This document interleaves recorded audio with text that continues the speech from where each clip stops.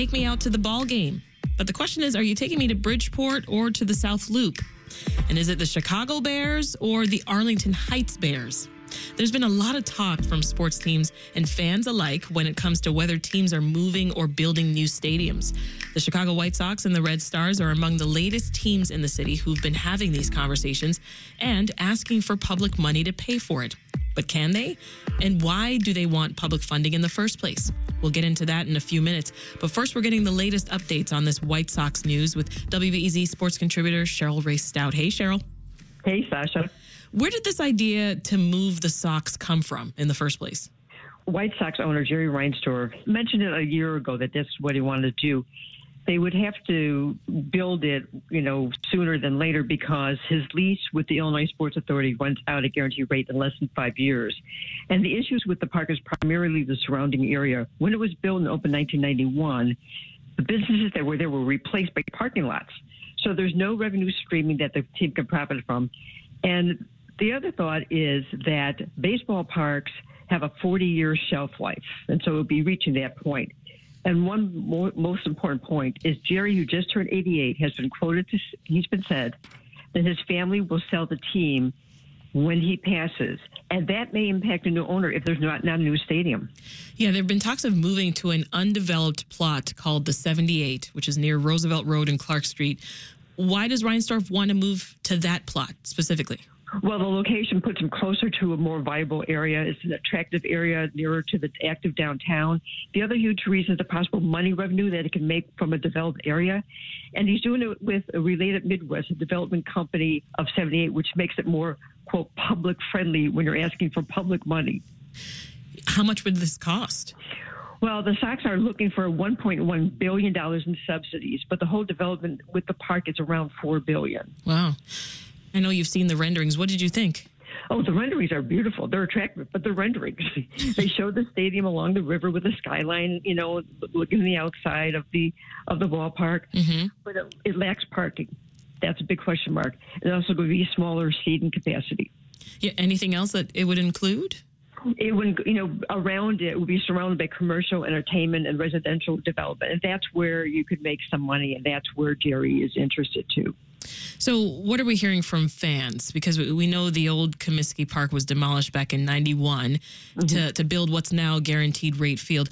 What are they saying? And especially people in Bridgeport and the South Loop. It's a different vibe. Sox fans want the White Sox to stay in Chicago. Okay, that's, if it's at guaranteed rates or if it's at a new park. In Bridgeport, they lose their identity. But there is a lot of talk that if the White Sox move out of there, it would become a soccer facility. So that would, again, interest the neighborhood that it would not be left, stranded with no team. I know there's probably not a clear timeline here, Cheryl, but if they were to get funding, when could we see the Sox at the 78? Well, Jerry Reinsdorf says he would like to have a deal done this year and start digging at some point this year. So, it could be sometime towards the end of this year.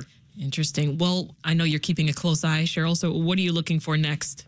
How is this funding going to happen, especially for the public funding? And with what Pritzker has said about being reluctant, but the other big issue is at play is that the White Sox and the Bears, who is going to compete to get it done first, and if they work together, that would be very interesting. Yeah.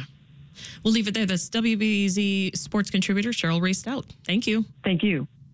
Now to zoom out a bit and talk about why and how our tax money goes toward funding sports stadiums is Justin Marlowe. He's a research professor at the U Chicago Harris School of Public Policy and also director of the Center for Municipal Finance. Thank you for joining us in studio, Justin. Yeah, great to see you.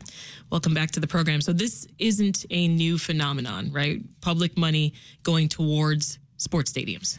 No, not at all. In fact, early on, a lot of professional sports stadiums were actually owned by cities and parks districts and others. And so there's a long history of public support, directly, indirectly, and lots of other ways for professional sports stadiums. Well, why has that been the case, that taxpayer money is what funds these sports stadiums? Yeah, the traditional argument is that there's economic development benefits that come from it, that if you have a professional sports team, it creates jobs, certainly in the construction of the facility, creates jobs for people working at maintaining, operating those facilities. And then it also creates a lot of economic activity around the facility. People showing up to eat at restaurants, go to bars, all of the different taxes on, say, licensing and streaming as of late, which is a big revenue source.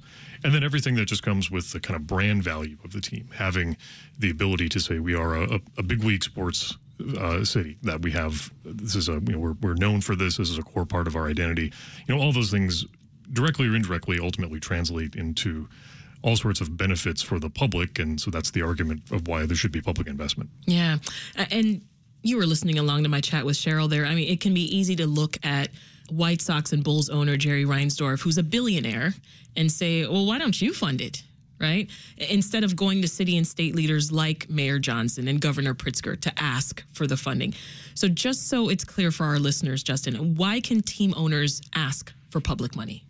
I mean, put it in context, as you were saying, when Jerry Reinsdorf bought the Sox in 1981 for, I think it was $20 million compared to their estimated value today, which is a little bit north of $2 billion. That's like a 10,000% return compared to if you had put that money in the stock market. That's about 4 times what you have earned if you had put it in the stock market. So it's certainly been a profitable investment for him.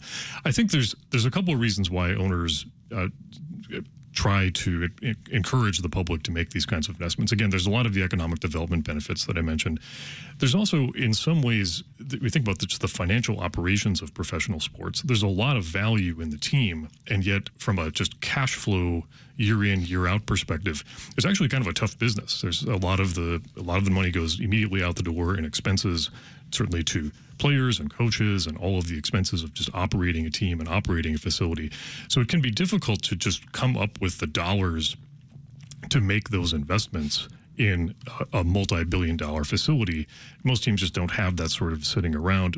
Most owners either aren't willing to or just aren't able to come up with those dollars. And so having some of that public financing can help get over that initial hump of getting the dollars you need just to be able to break ground and get the facility moving forward.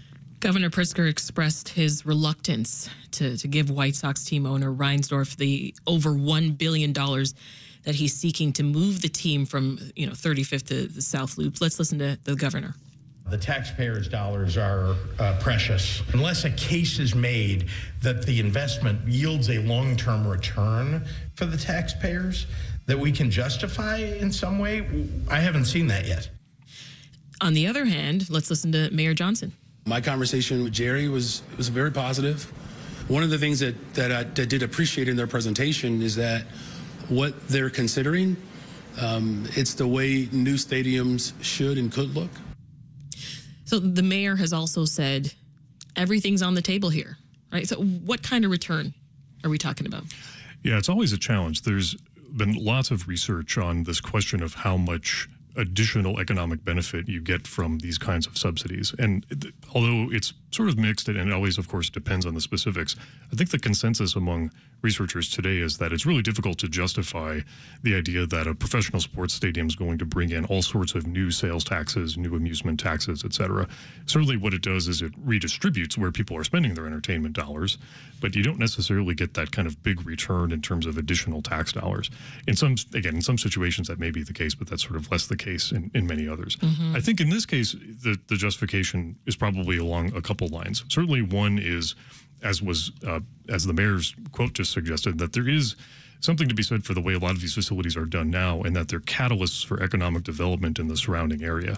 And there's some really high-profile examples of that. Certainly, a lot of people point to Cleveland's ballpark back in the day as an example of one that really transformed the neighborhood around it. And so, in some sense, that's what a lot of owners are looking for.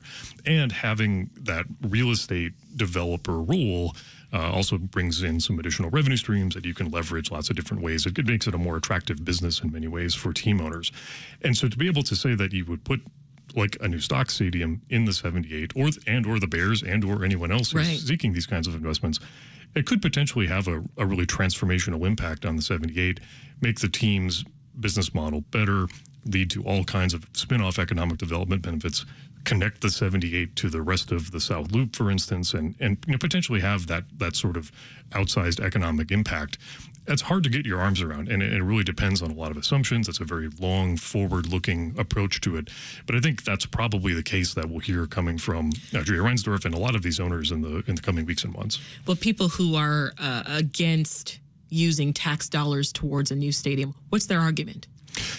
That it doesn't necessarily generate the returns that you think it does. That, again, a lot of the tax dollars that are collected don't necessarily come from people coming to town for a game. In the case of the Sox, you could argue that all that will happen is there'll be fewer people going to bars and restaurants in Bridgeport, and now those same people will be going to bars and restaurants in the South Loop. Mm-hmm. Is that a net gain for taxpayers? Many would argue no.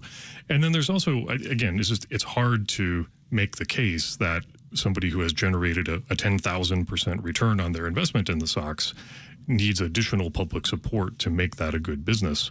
And so I think there's strong arguments on both sides, both the pro and the against. Certainly the tide in the last 15, 20 years or so has been against public subsidies. We've seen a few more projects as of late that have seen substantial public investment.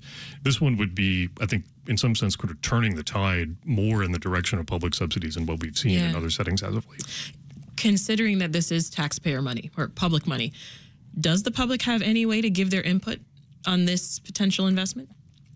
Yeah, this is where it gets really tricky because you're talking about these state public authorities, which are creatures of the state, created by the state. The ISFA, as was mentioned at the beginning of this, in particular, is probably the vehicle through which this would be done. They have public participation requirements just like anyone else. It's a public entity, but it's not like city government or state government where most people know how to provide input on what they think ought to be done. So more than likely, what would happen is something very similar to what happened when they created the ISFA in the late 80s, where it really will run through the state, and the state will have to take public input.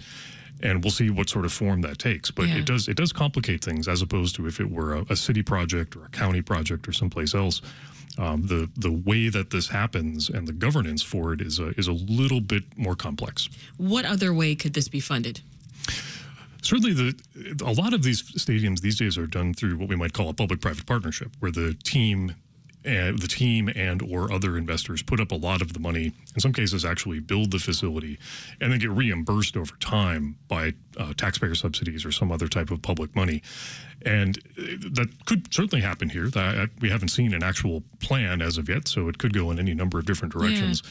But that's a model that we've seen a lot of other places. Certainly what has happened in Los Angeles, for instance, with the Rams and their new facility in Englewood, that was a lot of private money up front with a lot of public subsidies on the back end.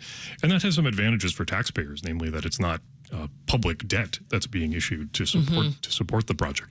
So that's certainly a model, and there's others that have been used in some other settings. But my suspicion is that they'll do something similar to what's been done before, only larger, potentially with more public money and maybe even some more complexity. Do you think cities are worried about their professional sports teams leaving? I'm thinking of the Oakland Athletics moving to Vegas. Does that maybe put pressure on city and state leaders to fund these types of stadium projects to just keep them in town? It does. It depends everywhere you go. I think it's harder to make the case in Chicago that losing the Sox would be a massive blow to the city's international reputation. Certainly Chicago's known for lots of other things other than the White Sox. That's not necessarily the case if you're in, say, Buffalo, who's about to put $850 million in taxpayer subsidies into a stadium for the Bills. Or certainly when you go to the National Hockey League, you think about the Edmonton Oilers or the Calgary Flames. I mean, these are pro sports teams that are at the core of that city's identity. So in those settings, it really is a threat, and city leaders are willing to do essentially whatever needs to be done to make sure that the team stays there. But in many other places, if there's just not that sort of cachet where the brand of the team is connected to the brand of the city, then it's not quite as much of a threat. And I think that's very much the case here in Chicago, and it'll be interesting to see how the debate unfolds for exactly that reason. Justin Marlowe is a research professor at the U Chicago Harris School of Public Policy and director of the Center for Municipal Finance. Thank you so much. Thank you.